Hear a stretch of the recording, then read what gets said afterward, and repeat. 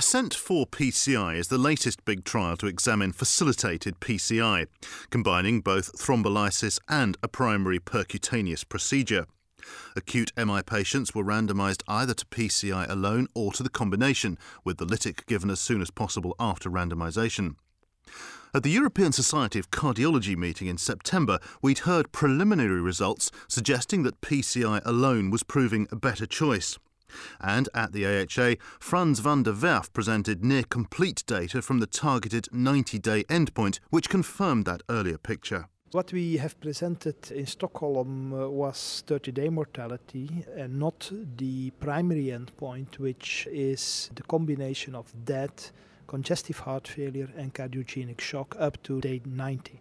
So now we have these data completed in 99% of the patients, and it confirms what I have presented in Stockholm, a negative result for facilitated PCI with a highly significant difference favoring, for this combined endpoint, primary PCI alone.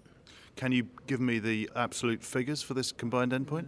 Yes, so at 90 days for this combined endpoint it was 18.8% in the facilitated PCI versus 13.7% for the primary PCI alone arm. Statistically significant difference.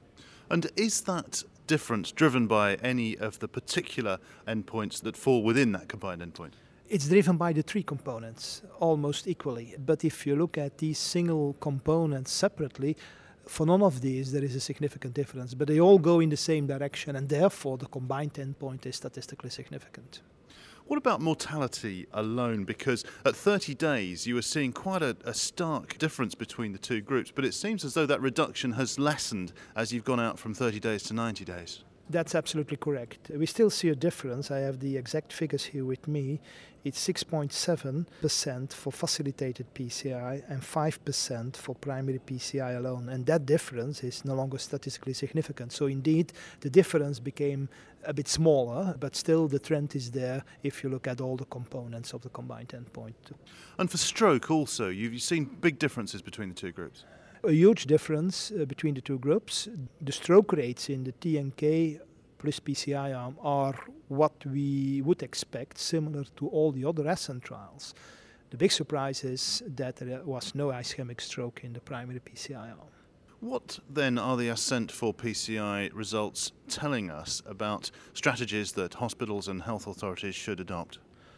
Well, clearly we cannot recommend, and in fact we think it's contraindicated, to give full-dose lytic in a population studied in this trial. Is this the end of facilitated PCI? I don't think so, because if you go in more detail to some subgroups, and especially the patients treated in the ambulance, there we see a benefit. In fact, mortality at 90 days was 1% lower in the patients who got TNK before the intervention, when they were randomized in the ambulance. So we have to look at it more carefully, and perhaps in another trial we have to focus on these ambulance systems and only randomize patients there. That's one point. Another point is that we realized that our antithrombotic therapy in the TNK arm was probably insufficient. When we designed the trial, there were no data available on clopidogrel. Maybe enoxaparin could be an alternative. We will know that in March next year when we have the data of extract. So all these things need to be reconsidered, and it's likely that there will be another trial incorporating these aspects, as I mentioned now. It's particularly interesting that you find the difference between the results from patients who are randomised in the ambulance compared to patients who are randomised in the hospitals. Do you think there could be simply an effect of health systems here? The trial was conducted in a large number of countries. It may simply be that the countries with the more sophisticated, developed healthcare systems were the ones that were able to randomise in the ambulance. That's correct. And for example, the results of this trial, if you look at France, which has a well-established ambulance system with physicians on board, there the results are in favor of facilitated PCI, which indeed supports what you say. While we're waiting for the results of further trials to be done, if you were giving recommendations to countries to what they should do, would you be saying primary PCI if you can, lytics if not still? I think these data are not going to change the guidelines in the sense that if you are not going to offer PCI to a patient and you decide to give lytic therapy, you do that as before.